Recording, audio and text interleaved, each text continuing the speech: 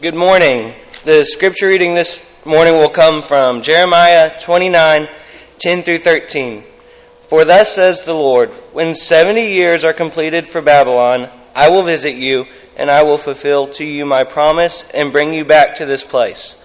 For I know the plans I have for you, declares the Lord, plans for welfare, not for evil, to give you a future and a hope. Then you will call upon me and come and pray to me, and I will hear you. You will seek me and find me, when you seek me with all your heart.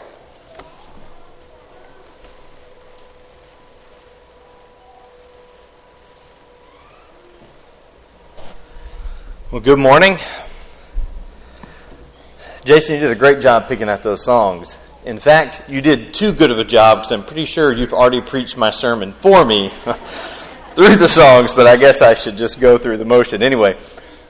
But if you are paying attention to the words of the songs that we did just sing together, then I honestly think that you have gotten the meat from this lesson. Even the first song that we sang, we talked about Jesus being the foundation of what gets us through our lives, and we sang all together, God has a plan for me, of this I'm sure. And we just read from a passage that I think is very appropriate for the situation that we are in. And if you're like me, I think one of the things that has gotten us through the situation that we've been in has been the encouragement that we have received from being able to worship together, whether we're doing that online or whether we're able to be here in person. And I've appreciated so much a few weeks ago Randy's sermons on navigating situations like that. And the thought for this lesson was born out of those lessons that I appreciate so much from Randy. With Jeremiah 29:11, though, I think this passage is so relevant to where we are now as we sing, God has a plan for me, of this I'm sure. Well, what do we think that plan involves? When we say God has a plan for me, what do we think that He's trying, or what are we trying to say? What do we believe that God has in store for us? I think Jeremiah 29:11 and passages like it are very encouraging for us when we are in times of what we can call a present distress, but maybe not for the reasons that we think. You see, a lot of times passages like this are given really a surface level, just kind of glance, and we don't dive too much into why this was said and what else is being said around it. And what happens is this sometimes gets hijacked to be evidence for something like the prosperity gospel. To where, don't worry, God has a plan for you. So if you haven't gotten whatever it is that you're wanting in life yet, just stick around, keep following God, and you're going to get it. So if you get sick, don't worry about it. Just keep following God, and if you're sick, you're going to get better. Or if you run out of money, just keep following God, don't worry about it.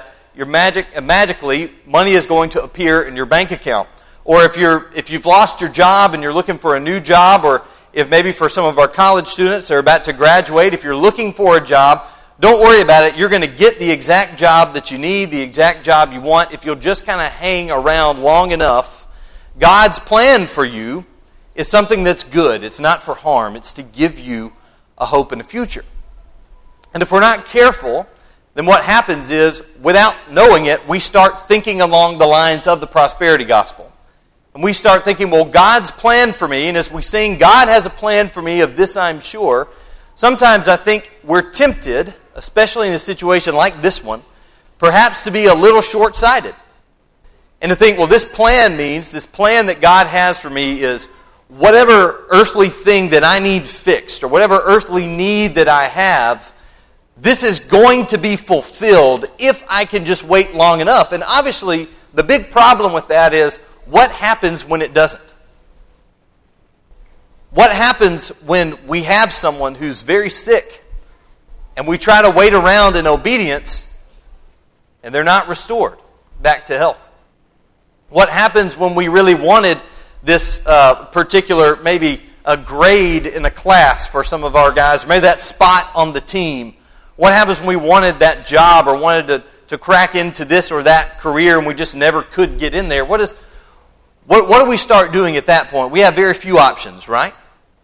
We have the option to say, well, if God's plan for me is really, if I can make Him happy, He's going to make good things happen for me, then either I'm not making God happy, or God's not there. And I think it's no surprise that when we encounter what James will call trials of various kinds, and what we're going to observe from the parable of the sower in Matthew 13 here in just a moment, I think it's common knowledge to all of us that a lot of Christians are in danger of losing their faith when we encounter the trials of the various kinds. And what I would like to do this morning is just to spend a little bit of time in Jeremiah 29:11 and start to ask why. And then start to ask what things can equip us to help us navigate these times. And I think from Jeremiah 29:11 we have at least three things. There's probably more, but we probably only have time for two, but we're going to do three anyway this morning. And that is this promise of a future hope. It involves, yes, the future hope, but involves two other things as well. On the front end, it involves a present distress. Then we get into the promise of a future hope, but then we're also going to see that it has a required promise from Jeremiah 29. So let's go ahead and begin in verse 1. This idea of some kind of prosperity gospel does not last very long when you get into the chapter of Jeremiah 29. You can't even really get out of the first 4 verses with it, especially the first 9 verses though. Let's look in verse 1 and find out what's going on. Why is this being said over in verse 11? These are the words of the letter that Jeremiah the prophet sent from Jerusalem to the surviving elders of the exiles. And you see that there are priests and prophets and everybody, all of the people that have been taken into exile from Jerusalem to Babylon. We'll go ahead and pause here. We are in, I'm sure everyone's familiar with, we're at the time of the second group of exiles that have been brought out of Jerusalem. That started in about 604. In verse 2, you find that we're in the second group of people that have been taken out. So this message of hope, I know the plans I have for you, plans for good and not to do harm, for a future. This comes to a group of people who really need that hope. They have been in exile. The longest of them would have been 8 years at this point. We don't have time to dive deeply into what the exile would have meant for these people, but we can at least get this. For these people to be in exile away from Jerusalem is much more significant than someone telling us, hey, you got to move to a different state for a few years and then you can move back. Their identity as people is wrapped up so much in their identity as a nation, which is wrapped up so much in the land in which they live, specifically the city of Jerusalem. So when they are exiled from their country, this is something that affects every part of them. It affects in their mind their relationship to God because, remember, they believe that God dwells in a very special way in the temple in that city. So when they're in exile, this is not just, well, I'm going to live in a different town for a while and I can't wait to go back home. This is much deeper than that. These are people who are in need of a message of hope. And if we skip straight to verse 11, it looks like the hope is this. Go ahead and start packing up your bags. Load everything up because you're about to leave. I'm delivering you from the distress that you are in. But let's see how this little letter begins. In verse 4, thus says the Lord of hosts, the God of Israel, to all the exiles whom I have sent into exile from Jerusalem to Babylon, build houses and live in them. Plant gardens and eat their produce. Take wives and have sons and daughters. Take wives for your sons and give your daughters in marriage that they may bear sons and daughters. Multiply there and do not decrease. Seek the welfare of the city where I have sent you into exile and pray to the Lord on its behalf, because in its welfare you will find your welfare. The message of hope they get is probably not the one they wanted. It's not pack your bags up, you're about to leave. It's the opposite. Build a house. Go ahead and plant your garden, because you're going to be there long enough to reap the fruits from that garden. In fact, go ahead and have children, because you'll be there long enough to raise your children. In fact, go ahead and give your children in marriage, because you'll be there long enough to do that as well. And as we continue in verses 8 and 9, you'll see that, and if any of these false prophets come to you saying anything different, don't listen to them. And when we get to verse 10, you get a very specific frame of time for how long they're going to be in this present distress. Verse 10, Thus says the Lord, when 70 years are completed for Babylon, I'll visit you, and I will fulfill to you my promise and bring you back to this place. For I know the plans that I have for you, says the Lord. So you see this idea of the future hope, you can't really separate it from the first 9 verses in the chapter. And those first 9 verses in the chapter tell you very much that basically God is telling them, settle down in your present distress because you will be there until the completion of 70 years. And what's interesting is, 2 times in those verses, we see God telling them, the exile into which I have sent you. So yes, God's plan does involve that future hope, but it's very interesting and very challenging here that God's plan, integral to God's plan, is also the present distress. And I believe there's a temptation to want to skip over the present distress and get right to the future hope. But when we do that, when we lose sight of the place of distress in God's plan, I think that sets us up for failure when we encounter those trials of various kinds. Now, certainly, I don't think that the exile of the Israelites is a one-to-one parallel to any difficulties we have in life now. That just doesn't work. But we can at least find the sense of commonality in looking for how exactly does maybe a trial, how do these trials of various kinds, which James will talk about, how do those fit into God's plan if God does have a plan for good for us? And if Romans 8:28 tells us that all things work out together for good for those who love the Lord, for those who are called according to His purpose, how can those 2 things be true? Well, I think it, first of all, starts off with recognizing something that Peter tells us in 1 Peter chapter 4. So if you want to turn over there with me. 1 Peter chapter 4, we're going to find 2 things that I think are very relevant here. To begin with, Peter is going to tell his readers in verse 12, and time forbids us to read the whole chapter, but we really should. Let's go to verse 12, and let's see what Peter has to say. So how do we navigate these things? How can we make sure that we're enduring, I guess for a rough illustration here, the years of captivity, present distress? The first thing we can do, I think, is what we read in verse 12 of 1 Peter 4. Beloved, do not be surprised at the fiery trial when it comes upon you to test you as though something strange were happening to you, but rejoice insofar as you share Christ's sufferings, that you may also rejoice and be glad when His glory is revealed. So at least the first thing here, that we have Peter, who's inspired by the Spirit, telling his writers, don't be surprised when some kind of fiery trial comes upon you, as if this is something that is totally removed from the realm of possibility. He says, no, we can endure these things in the whole chapter, but look what he says in verse 13. Rejoice in this now, as, by the way, James tells us to do the same thing. Rejoice in this now so that you can rejoice when His glory is revealed. And we'll talk more about that in just a moment. But rejoice now so that you will be rejoicing later. But let's skip down to verse 19, which I think is one of the most beautiful short summaries of how we can interact with trials and tribulations in our lives. Look in verse 19. Therefore, let those who suffer according to God's will entrust their souls to a faithful Creator while doing good. And honestly, if we wanted to sum up how we can deal with trial and tribulation, I think we could just do that.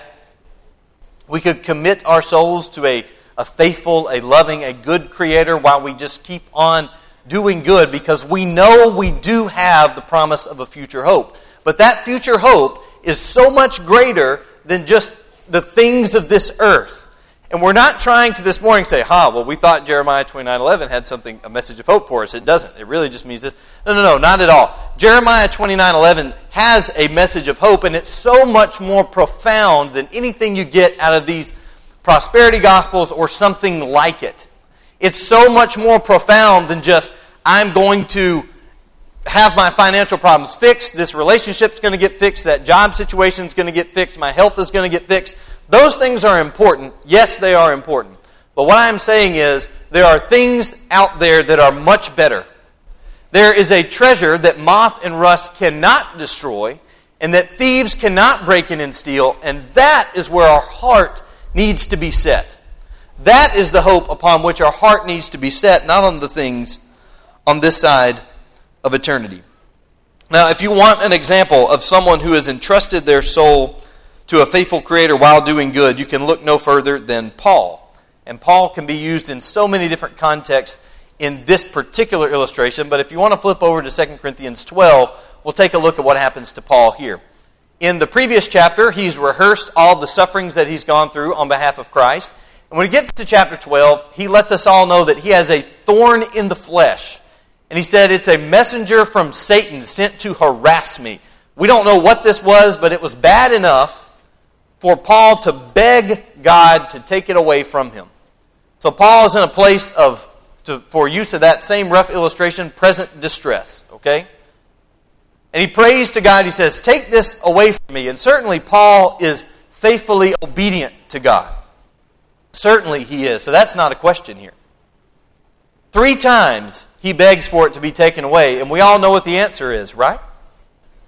The answer is not, okay, pack up your bags. I'm delivering you from your captivity.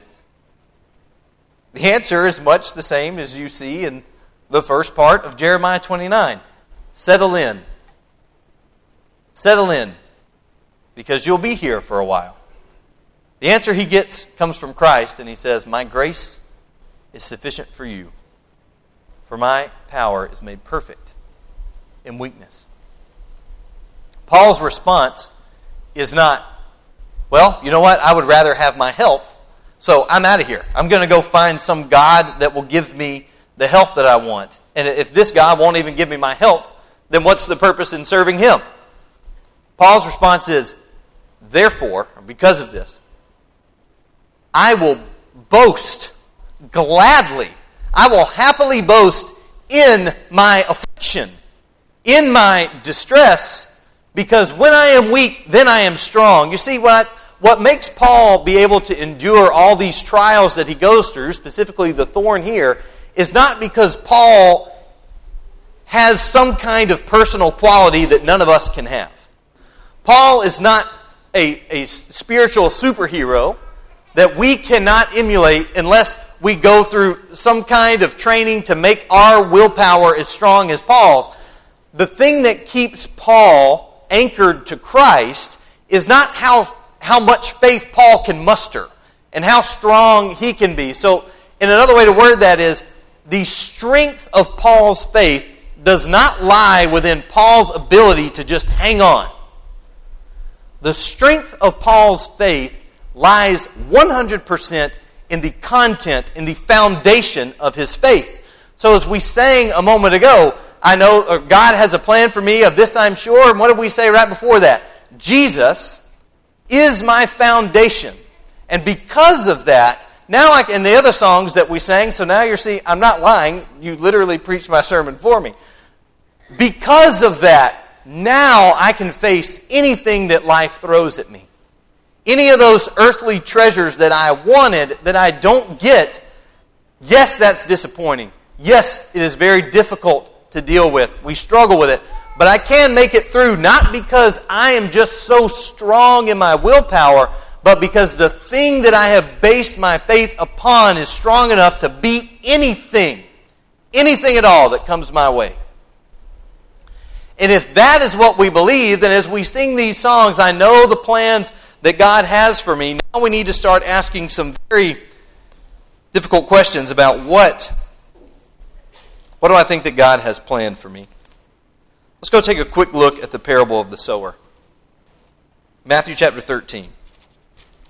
Before we get out of this first point that has gone on way too long, but is important, so Matthew 13, the parable of the sower, I'm pretty sure you're familiar with the parable, so let's just skip straight to the part where Jesus explains it. You know, this is about people's attitudes hearing and receiving the gospel. The second group is the group that we're most interested in right now. This is a group that falls among the rocky ground. And look what happens. Immediately, these people receive it with joy. And I believe this is verse 12. No, sorry. This is verse 20 and 21. Verse 20 and 21, on the rocky ground, You have those who hear the word and they immediately receive it. So maybe they're genuinely converted, it seems here, but it doesn't last. Something happens. Something takes that away, and it's trial and tribulation. When they encounter persecution or some kind of trouble, they're gone because their roots didn't grow deeply enough. Meanwhile, the final group in the parable is a group it does produce fruit. It grows to be fruitful. Now, certainly the point of this parable is our attitudes as we hear the gospel, but I think we see something very important here. The problem with the seeds that don't quite become fruitful, the problem is not that they are the only ones subject to the heat of the sun. In the parable, all of them, all the plants, right? They get the same heat. It's not like this group grows up in a shady area with a hedge surrounding it, and so that's how they became the faithful group of the bunch. The problem is, those that grew among the rocky ground did not put their roots deeply enough into the ground to be able to endure the heat when it came. So the issue with keeping faith here is not, well, if I can be removed from problems, I'll keep my faith. The issue is, how deeply have I allowed the gospel to take root in my heart? How deeply have I allowed myself to trust in the gospel? And maybe a better question than that even is, what exactly is it about the gospel that gives me hope? When I read in Jeremiah 29 that God has plans and a hope for them in the future, what kind of hope do I have now? And for that, I think we can look in Romans chapter 8. So let's take a look at Romans chapter 8. We've alluded to this passage a moment ago, specifically verse 28, where it says, all things work together for good for those who love the Lord, for those who are called according to His purpose. And we have the same issue here that we do in Jeremiah 29:11, and the exact same kind of context. In the context, Paul recognizes that yes, we have present distress and present suffering, but he puts that against the context of his future hope. Let's look in verse 18.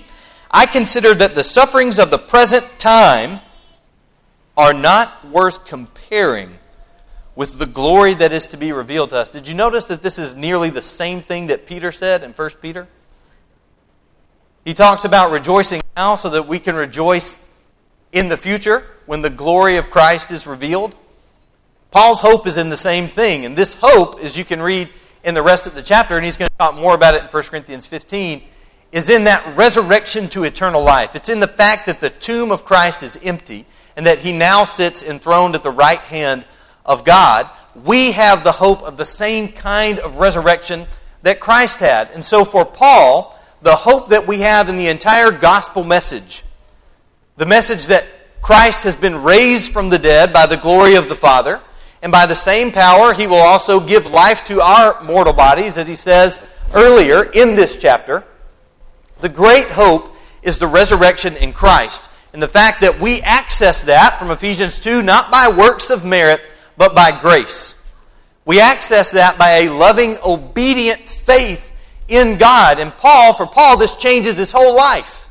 He goes from who he was in the past as a Pharisee to now, because of that hope, has changed everything. And so he can endure his thorn in the flesh, and he can tell a group of people in the city of Rome going through a present distress, he can say, the things you're dealing with now, they're not even worth comparing to the glory that is ahead of you. And it is that kind of hope that can get us through the most difficult of times on this side of things. It is only through hope in something so much greater. You see, when Paul says that in all things, that things will work together for good, Paul is not saying, so if you get sick, you will be fine and you will grow from that as a person. And you will continue to, once you heal, you'll understand why you went through that illness. Paul very well understands that that illness or that trouble, that trial, that distress might be the end of someone's life. So, have we been beaten by that? Have we been beaten by the illness? Have we been beaten? Have we been overcome by whatever this is? Well, let's just let Paul keep talking and we'll find out. Let's look in verse 31. What then shall we say to these things? If God is for us, who can be against us? He who did not spare his own Son, but gave him up for us all, how will he not also with him graciously give us all things? Who will bring a charge against God's elect? It's God who justifies. Who is to condemn? Christ Jesus is the one who died. More than that, who was raised, who is at the right hand of God, interceding for us. So notice here, Paul's given us a very quick summary of the gospel. Based on this, look at what he's about to tell us. In verse 35, who shall separate us from the love of Christ? Will tribulation or distress or persecution or famine or nakedness or danger or sword? As it's written, for your sake we are being killed all the day long. We are regarded as sheep to be slaughtered. No, in all of these things we are more than conquerors through him who loved us. So then, now Paul can be sure, inspired by the Spirit, he is confident. Look in verse 38.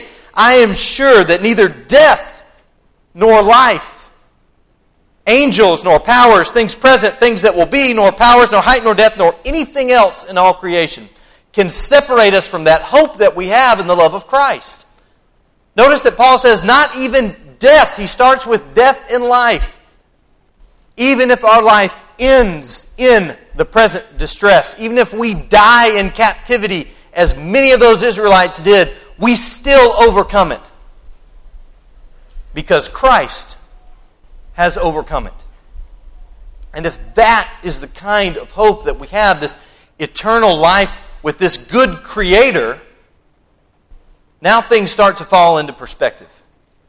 If our heart is in the heavenly things that moth and rust can't destroy and then thieves can't break in and steal, then our expectations, our attitudes will be much less centered and focused on the things that will fade, on the things that will pass, on the things that can be taken from us. Paul says that even in death, we are still overcomers because Christ himself has overcome these things. Let's go to the last thing from Jeremiah 29, and that is going to be the required promise. So we've talked about the present distress and how that fits into the plan. We touched very, very briefly onto what that future hope is for us, what we have waiting ahead of us, and why that's so much better, why that's so much deeper, and why that's so much better equipped to get us through difficult times in our lives.